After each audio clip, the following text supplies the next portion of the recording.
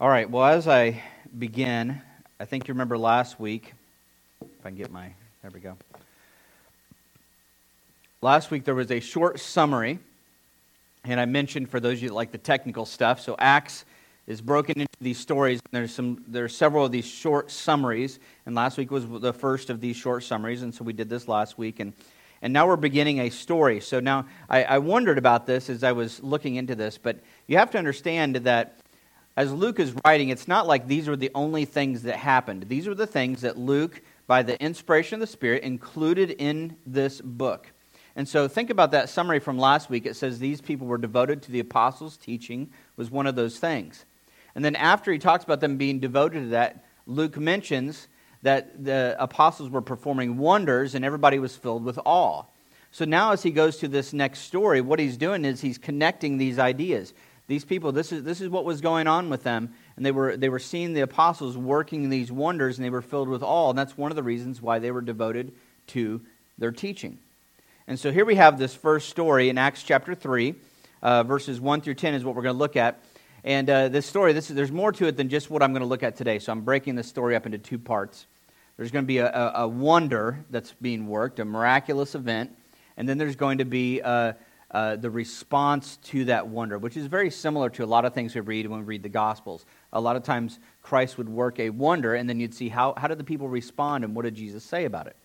And so for those of you who like the technical stuff, breaking down this passage and thinking about what's going on here, this is what Luke is doing. He's validating, he's showing, hey, this is what these people were doing. Here's an example. Okay, this is what it looked like. Okay, so let's take a look at this story. I'm going to read through verses 1 through 10, and I'm going to add a little bit of my own commentary here as we go through this, okay? And so we're going to start off with Acts chapter 3, verse 1. It says this, "Now Peter and John were going up to the temple at the hour of prayer, which is the 9th hour." Now Peter and John, we all know who Peter is. This is John, most likely John, the son of Zebedee, okay? One of the disciples, one of the 12.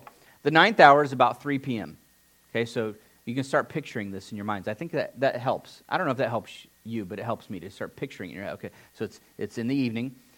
Understand that these first Christians, I mean, this is fresh Christianity, right? And these first Christians, they had not completely separated from Old Testament styles of worship. And so there were 2 sacrifices a day, one in the morning and one in the evening. So the disciples, as they were headed up, Peter and John specifically in this case, they're headed up to the temple for the evening sacrifice. Okay? That's what they were doing. It's called the hour of prayer. And so they're headed up there. It's about 3 p.m. They're going into the temple. Okay? And a man, lame from birth, was being carried, whom they laid daily at the gate of the temple that is called the Beautiful Gate, to ask alms of those entering the temple. Now the Beautiful Gate, we are not for sure which gate this is. Most of the scholars think it was a gate called the Corinthian Gate, it was called the Beautiful Gate, we think, because this particular gate, it was made out of Corinthian bronze, and it was ornate, right? Just so picture this beautiful looking gate. I mean, that's why it was called the Beautiful Gate. Now, it could have been one of the other gates, but this is one of the outer gates heading into the temple, okay? Into those inner courts of the temple. And so they're headed through, and this man that's been lame from birth has been carried, and they're laying him at the gate. The giving of alms, there were 3 elements of Jewish worship that were important. The first one, as far as the Jewish faith went, was the reading of the Torah, right? Reading the Old Testament for them, what we think of as the Old Testament. Worship, right? Going to the temple. And a third component of a good Jewish faith was the giving of alms, right? Not just giving to the temple, but actually giving to the poor. And so you have this guy that's being laid here, and I think it's just interesting because this is probably a very smart place to have your friends take you. Think about it, right? As people are going into worship, right? What are they thinking? Maybe they're thinking about their own hearts. They're thinking about what they may need to repent of, and thinking about the aspects of their faith that they need to carry through. And they're headed into the temple, and they see poor people there. And this is probably the tradition for a lot of people, being laid at the gate. And so as people were coming into the temple, they see this poor man, this lame man sitting here asking for alms. Now, this is where it gets really interesting. Note 2 things. First, he was lame from birth. Okay? It reminds me a little bit of the paralytic man in Mark chapter 2, whose friends brought him to Jesus. There's a lot of similarities with this story. That guy was paralytic, and his friends brought him to Jesus. That's the story where they lowered him down through the ceiling. I always remember that from when I was a kid. It was one of my favorite flannel graphs. It was lowering down. Some of you are like, flannel graph, what's that? One of my favorite stories in children's church was that story. So there are a lot of similarities to that one. This guy's friends brought him here. Notice, second, it says he was laid daily at the gate of the temple. And there's very much this idea that this had been going on for a long time, especially since it had been from birth. You understand what this means? Doesn't it mean that these disciples who had been going daily to the temple, and even with Jesus had been going to the temple, if this guy had been there, is this the first time they've probably passed by him? I highly doubt that. Now that's significant. Think about this for a second. This guy, and we know what's going to happen. Some of you know what's going to happen, right? But this guy had been there. I think it's quite possible that they may have, because this was a key important part of the Jewish faith, that Christ and the disciples probably at many times had passed by this man and maybe even given him alms. Now let that resonate for a little bit. Lame man, lame from birth, been there for years. A lot of scholars think he was probably somewhere in his 40s. Okay, this was not probably a young man. And here he was, lame from birth, and Christ and the apostles had passed by him so many times. I think that's interesting. I don't want to skip over that. I think that's highly important as we look at what's going to happen next. Seeing Peter and John about to go into the temple, he asked to receive alms. So picture him. He's sitting there, right? Asking for alms, asking for a handout. This is he's just trying to survive today. He's just trying to get through another day, hoping to get enough this day to maybe get some food to feed himself for this day. And so he's sitting there, catching people on their way into the temple. Maybe this is a good day to do it. This is a good time period to do it, right at the evening worship as people were coming in. People would be feeling more generous, quite likely. And Peter directed his gaze at him. Now remember, I think Peter and John easily could have many times walked past this man and maybe even given him, maybe even seen him before, but there's something different this time. Peter and John direct their gaze at him, as did John, and said, "Look at us."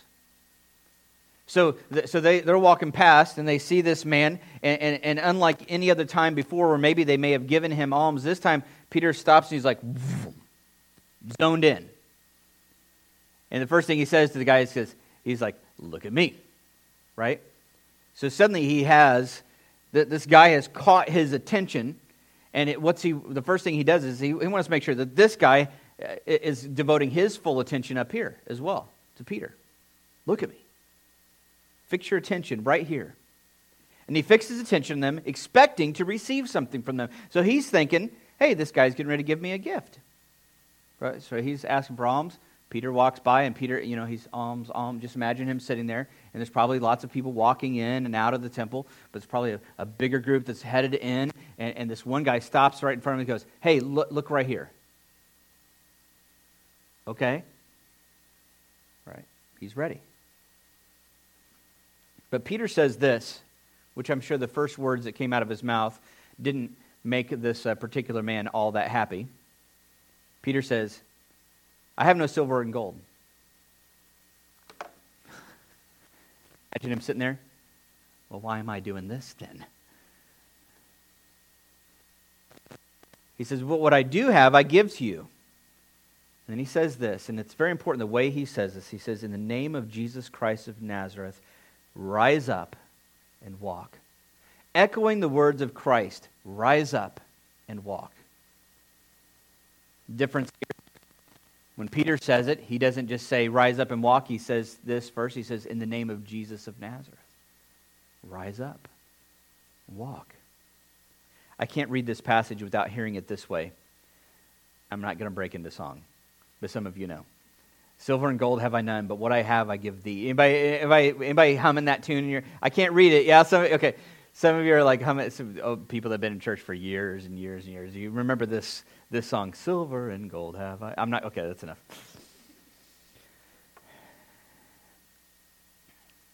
In our summary from last week, right, we were told that the apostles were performing wonders, so now we're getting this example.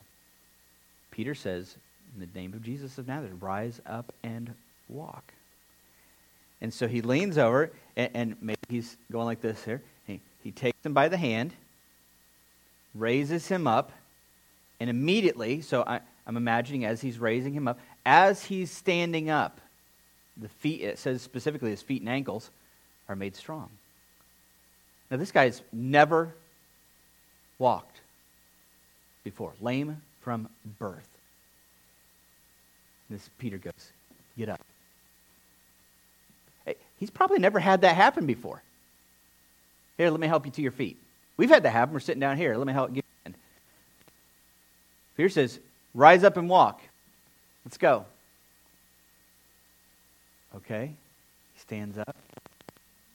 You think he felt it? I think he did. He's like, oh. The miraculous occurs as Peter is raising him up. And then I love the next part. And leaping up, he stood. Leaping up. Don't you like that? Didn't he go? And leaping up, he stood and began to walk. Before I read the rest, just think about. So he's leaping. So I just picture him going, like just not just rising up, but popping up. I mean, you think as his legs, he could feel it. Woo! What? Rise up and walk. So he leaps up. He stood and begins to walk. And he entered the temple with them, so that they're on the way into the temple. He says, like, I'm coming too. So he goes in with them, walking and leaping and praising God. Now, I have to say, one of my commentaries, F.F. Bruce, he put it this way, and I had to put it in. I didn't put the whole quote, but he just said something I thought, this is so great. He describes it this way. This is an older commentary. He says, first he practiced standing. And when he found that he could do that, he put one foot forward and tried to walk. When he found he could do that as well, I love this sentence.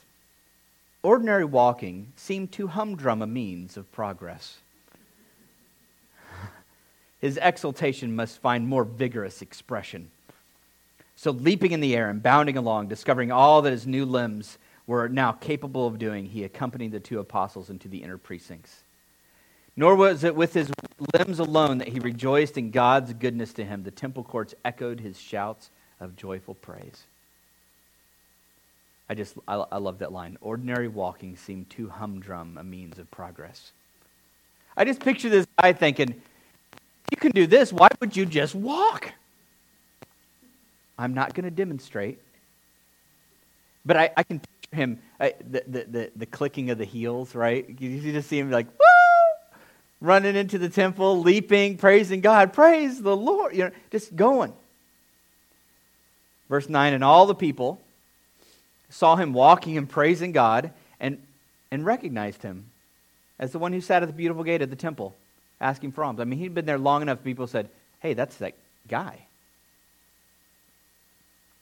They were filled with wonder and amazement at what had happened to him. That's a fun story, isn't it? You read a story like this and you can just picture it in your head, this guy just skipping around. I mean, I just picture him like taking arms with people that he needs. I don't need any alms today, buddy. I got legs. Just hopping around all over the place, just praising God. Now, when I came to this, now Peter, there's going to be a response to this. We already see, but the people saw it and they went, "Wow." This wasn't a secret thing that nobody knew about. I mean, they knew he was lame from birth, and now he's running around the temple praising the Lord. And it says that they were filled with awe and wonder. And so the main part of the story is going to come next as we look into Peter's response, because this obviously is going to draw a crowd. And so we're going to see how Peter responds and how Peter uses this moment to bring about what happens next as he points to Christ. But before I go into that, this week I thought, I want to take a little bit of time and just deal with why preach on, or maybe what to preach on when we talk about miracles. I think it's important to address this for a couple reasons. Let me give you two reasons why I think it's important. One is because I think it does, when the Bible has these miraculous things, I think it can stump some people. Okay? Their faith in the Scriptures is what I'm talking about. I mean, to read these supernatural things. Now, maybe all of you are going, I don't have a problem with that at all. But I think that there are some people, this stumps them a little bit. The supernatural. It's important to know that this Bible, these documents are more reliable than any other ancient document. We have more copies of them. We have more examples of them. In fact, the only reason, if you ever do any study as to why people try to reject and say, I don't think this is true, their key reason why scholars try to reject the Scriptures is based purely on one thing. It's got supernatural stuff in it. Well, it can't be true because this lame man started walking. Honestly, when you start studying why people try to discredit the Bible, understand that they're not discrediting because there's any good reason to discredit it. They just discredit it because there's supernatural stuff that's going on. Well, it can't be true because of this. I think there's another reason why it stumps some people. I think it stumps some people in their own personal faith. And maybe you haven't struggled with this. I've struggled with this a little bit when it comes to the miraculous in the Bible. Maybe it's because you've been wanting a miracle or you've been wanting the miraculous in your own life. And you read these stories and you think, well, why isn't it happening for me? That healing that you want. That special intervention that you want. I know I've struggled with this. There's been a lot of times I thought, man, am I missing something here? Can I just ask you, pretend like you're not at church on a Sunday morning. Pretend like we're just some people talking. Can I ask you, have you ever struggled with this idea that maybe you've asked for something, someone to be healed, someone that's close to you, and it didn't happen? Have you ever thought to yourself later, maybe I just didn't have enough faith? Anybody ever struggle with that? I see, raising your hand, you're going, mm-hmm. So I think it's important when we look at miracles in the Bible, we understand some key things about miracles in the Bible. Because I think if you understand what's going on, that struggle should dissipate. So a lot of you said yes. So I'm hoping that this is for you today. So I want to give you some things to think through when we think about miracles from this text and from other places in the Bible. Number one, the miraculous, when we read it through the Bible and read about something miraculous happening, the miraculous displays the coming kingdom by validating the king. Okay? There's a passage in Isaiah 35, verses 5 and 6, says this. It's talking about the coming kingdom, when the Messiah will come back. It's funny because we were just talking about something similar to this in Sunday school this morning. Isaiah 35, verses 5 and 6 says, "And the eyes of the blind shall be open, and the ears of the deaf unstopped, and then shall the lame man," what? Leap. It's important that it was noted by Luke that this lame man did what? Leaped. He leaped up, and he leaped into the temple. I think every one of those Jewish people, as they focused on the Torah, would have known this passage of Scripture. This is essential. The lame men leaping is a sign of the kingdom of God coming. Okay? Blind men seeing, mute people singing. These are all elements of the kingdom of God coming. One of the primary purposes of Christ's miracles and then the disciples' miracles was to display and validate the kingdom and its king. One of my commentaries put it this way: this miracle then is not seen as an isolated incident, but as part of the grand scheme of God to bring to fulfillment the promises of the Hebrew Scriptures in and through Jesus and his followers. See, it's validating, right? If they're going to devote themselves to the apostles' teachings, these types of miracles are validated. I mean, this guy had been there 100 times over. They'd passed by him who knows how many times and had not healed him. So why this time was he healed? Christ was gone. This was important to validate that Christ, right? Because what did Peter say? In the name of Jesus, of Nazareth, that Jesus, get up and walk, using even Jesus' words, rise. And here we have what? These disciples have stated this. And so these people that are devoting themselves to the apostles' teaching, you would, if you saw this, you'd go, man, this is the real thing. This is the real deal. Without the miraculous, they could have been dismissed. It's interesting in that passage in Mark chapter 2 when Christ performs that miracle on that paralytic man and uses similar words, rise up and walk. Christ specifically says, this is one of those cases where he specifically says, before he says rise up and walk, he says, your sins are forgiven. And it got everybody all worked up, Mark chapter 2. Everybody's all worked up. You can't say that.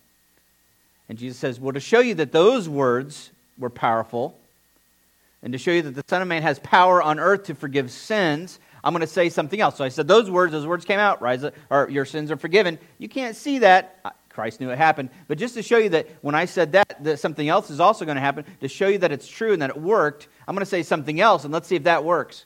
And so then he looks at this paralytic man and says, rise up and walk. It's important to understand when we see the miraculous in the Bible that so often its purpose is about validating a message. It's not just about that person and what they want. It's about validating a message. In fact, you see something as you look through Scriptures. A lot of people think that, and I'm saying this to help you, because a lot of people think that, man, in the Bible is just all this miraculous stuff, and anytime that they really wanted something, they just prayed really hard for it, and if they really believed, then it happened. Understand that in Scripture, the miraculous seems to come in waves. And there's times where there's nothing going on. And then it comes in waves. And these waves are always in connection with new revelation. Some new element of truth being revealed. And so it's no wonder that when the ultimate revelation of God coming in the person of Jesus comes into this world, that obviously the miraculous is going to break through.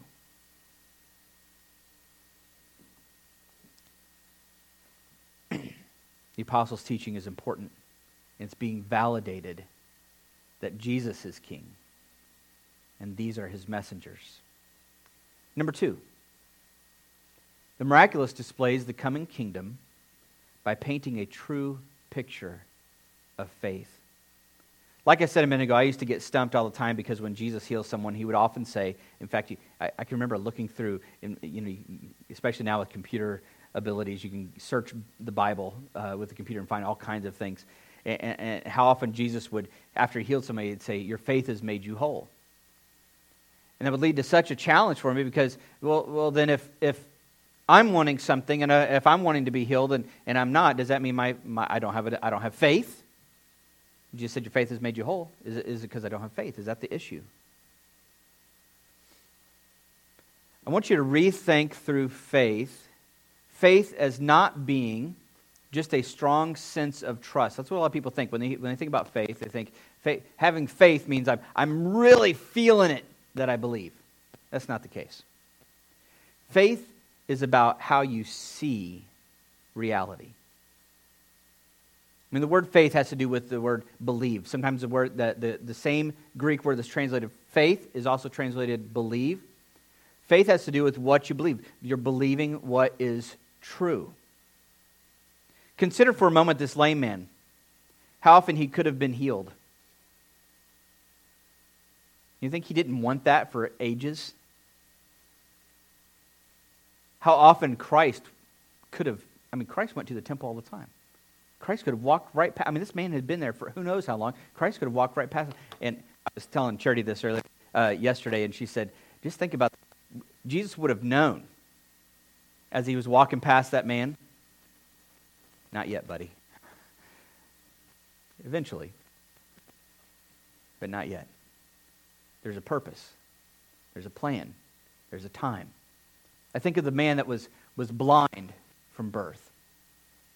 And when the disciples say, why is this man blind? What does Jesus say? There's a purpose. That God might be glorified. That God might be glorified. Think about this. How about the fact that he did not ask to be healed? Did this guy say, please heal me? No, what was he asking for? Money. Just some sustenance for today. He wasn't asking to be healed at all. Just wanted his daily needs met. You know, it's not that we shouldn't ask for healing, because there's other places in the Bible, James being one of these that I talked about not that long ago, where if we desire physical healing, we desire those sorts of things, we're told to ask. In fact, we're commanded to ask for those things. But this story obliterates the idea that someone is not being healed because they don't have enough faith. Healing is put firmly in this passage in God's hands, in His time, when He's going to do it. In fact, do you hear any mention of this guy's faith whatsoever? Did it say he had great faith and so that's why he was healed? No. Healing is put firmly in God's hands. Can I give you a theory? I'm not much for giving theories. Can I give you a theory? You know what a theory is? A theory is one of my thoughts that I have. So I'm gonna veer off. Maybe I shouldn't be back here if I'm giving a theory, right? Okay, so I've spent a lot of time thinking about this, because I'm going to be honest with you, there's been a lot of times in the last 9 years now that as a pastor, there's been times that I've wanted so bad. One case in particular was, and I'm trying to remember what their names were, but there was a little boy that had fallen into a pool, and they'd pulled him out, and he was on life support over at Carl, and I went over there, and I'm going to tell you right now, I was so frustrated with God. Because more than any other time in my life, I wanted to, as God's representative, that pastor, to walk in there. I wanted to walk in there so bad and just say, wake up. It was horrible. Seeing that mom and that dad and this little toddler on life support. Putting my hands on him and just praying. And I wanted so much for God to say to me, I wanted him to just come to me and say, Matt, this time do it. And I kept asking him, could you just tell me to say it? I'll say it. If you want me to say it, God, I'll say it. I'll say it right now. I'll say, wake up, because I wanted him to wake up. And I wanted it so bad. And I said, Lord, if you just let me say that. But I knew in my head that God was not going to do that at that time. I wanted it. I think of this lame man. There was a time for this lame man. His whole life had been up to this point. There was a time. And did you hear what Peter did? This is where I'm getting to my theory. That faith, how faith works when it comes to these miraculous events. Because I don't believe that God is just, this is the time for this. I do think there's waves of miraculous events gathering things, but it hasn't completely tapered off entirely. I think that God still performs miracles. I know that many of you have stories of that. But here's the thing. Genuine faith is less about really wanting something so bad that if you want it bad enough, that's not faith. Faith is being able to see through, and I think that there may even be a time for me in my future where I pray that God may at some point say, this time I want you to say it. I'm scared for that. I'm nervous about it. Did you hear what Peter did, though? He's walking through it, and this is why this is my thought process on this, because what happened with Peter? What did he do? He's walking through. Maybe he's even given this guy alms before, but this time there's something different. He stops and he goes, "It's like you." Looked at him. Look at me.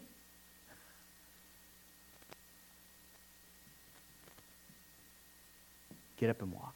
In the name of Jesus Christ of Nazareth, get up and walk. How many other lame people could have been there at the temple that wasn't healed?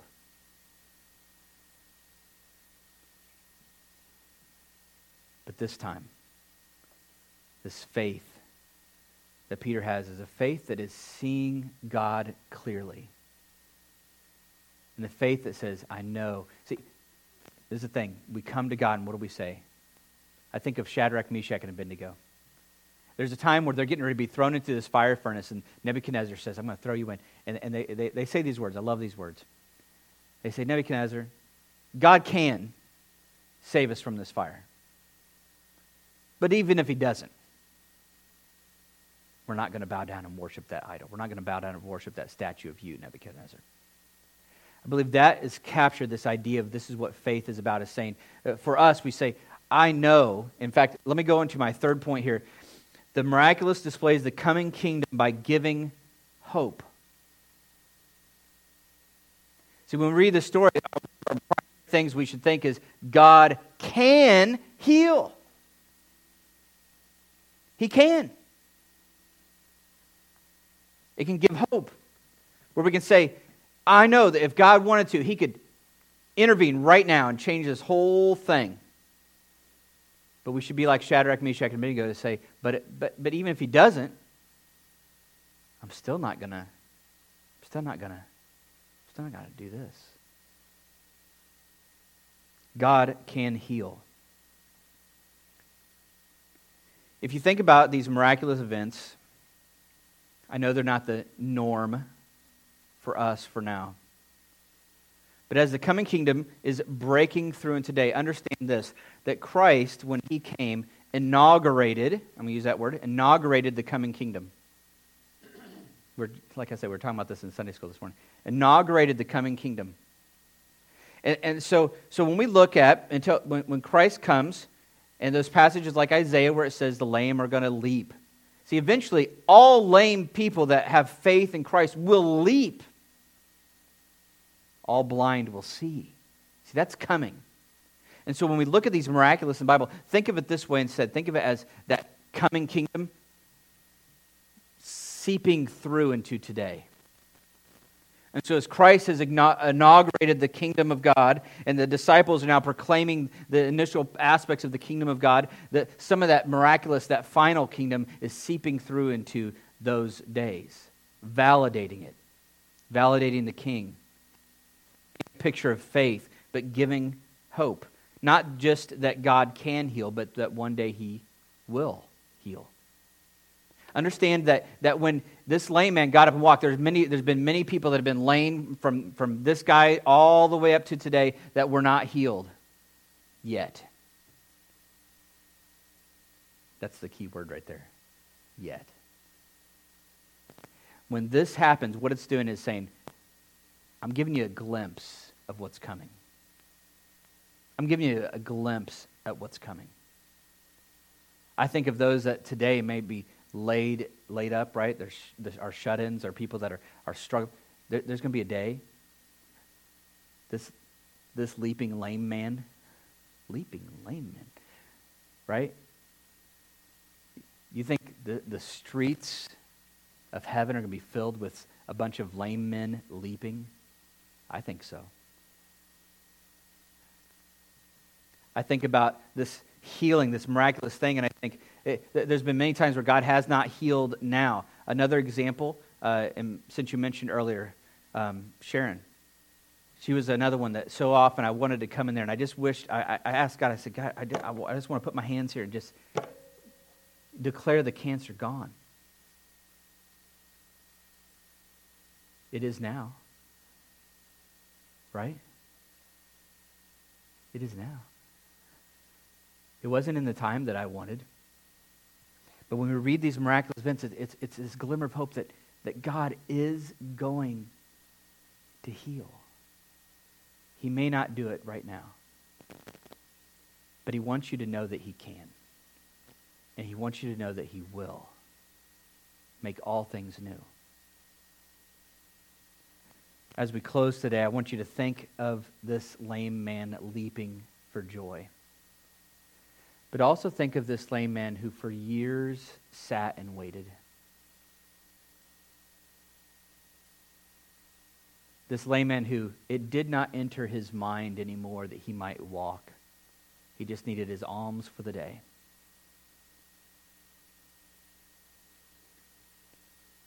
Then he leapt up for joy. Think of those that you know, that you love, whether they're here with us now or they've gone on. Well, are they leaping for joy now? Absolutely. Are those that were mute, had lost their voice on this earth, are they singing for joy? Absolutely. Let's pray. Heavenly Father, God, I do thank you for this lame man who leapt for joy. I thank you, God, that you intervened in his life at the time that you did so that we would have this story. Lord God, I pray that you would just help us as we go through this week to remember your great power, Lord. You can, at any time you want, intervene and do exactly what you want to do, whatever miraculous things you'd like. Lord, I pray that we'd be like this man and just like waiting for our alms, waiting for our daily needs to be met. God, we know that you can intervene. But Lord, whether or not you do now doesn't matter ultimately. We will praise you. We will graciously follow after you. We will humbly seek you all the days of our lives, whether we're lame or not. Lord, because we know that one day you're coming back. You've given us glimpses of that. But Lord, we know that one day you're coming again. And we thank you for that. I pray this in Jesus' name. Amen.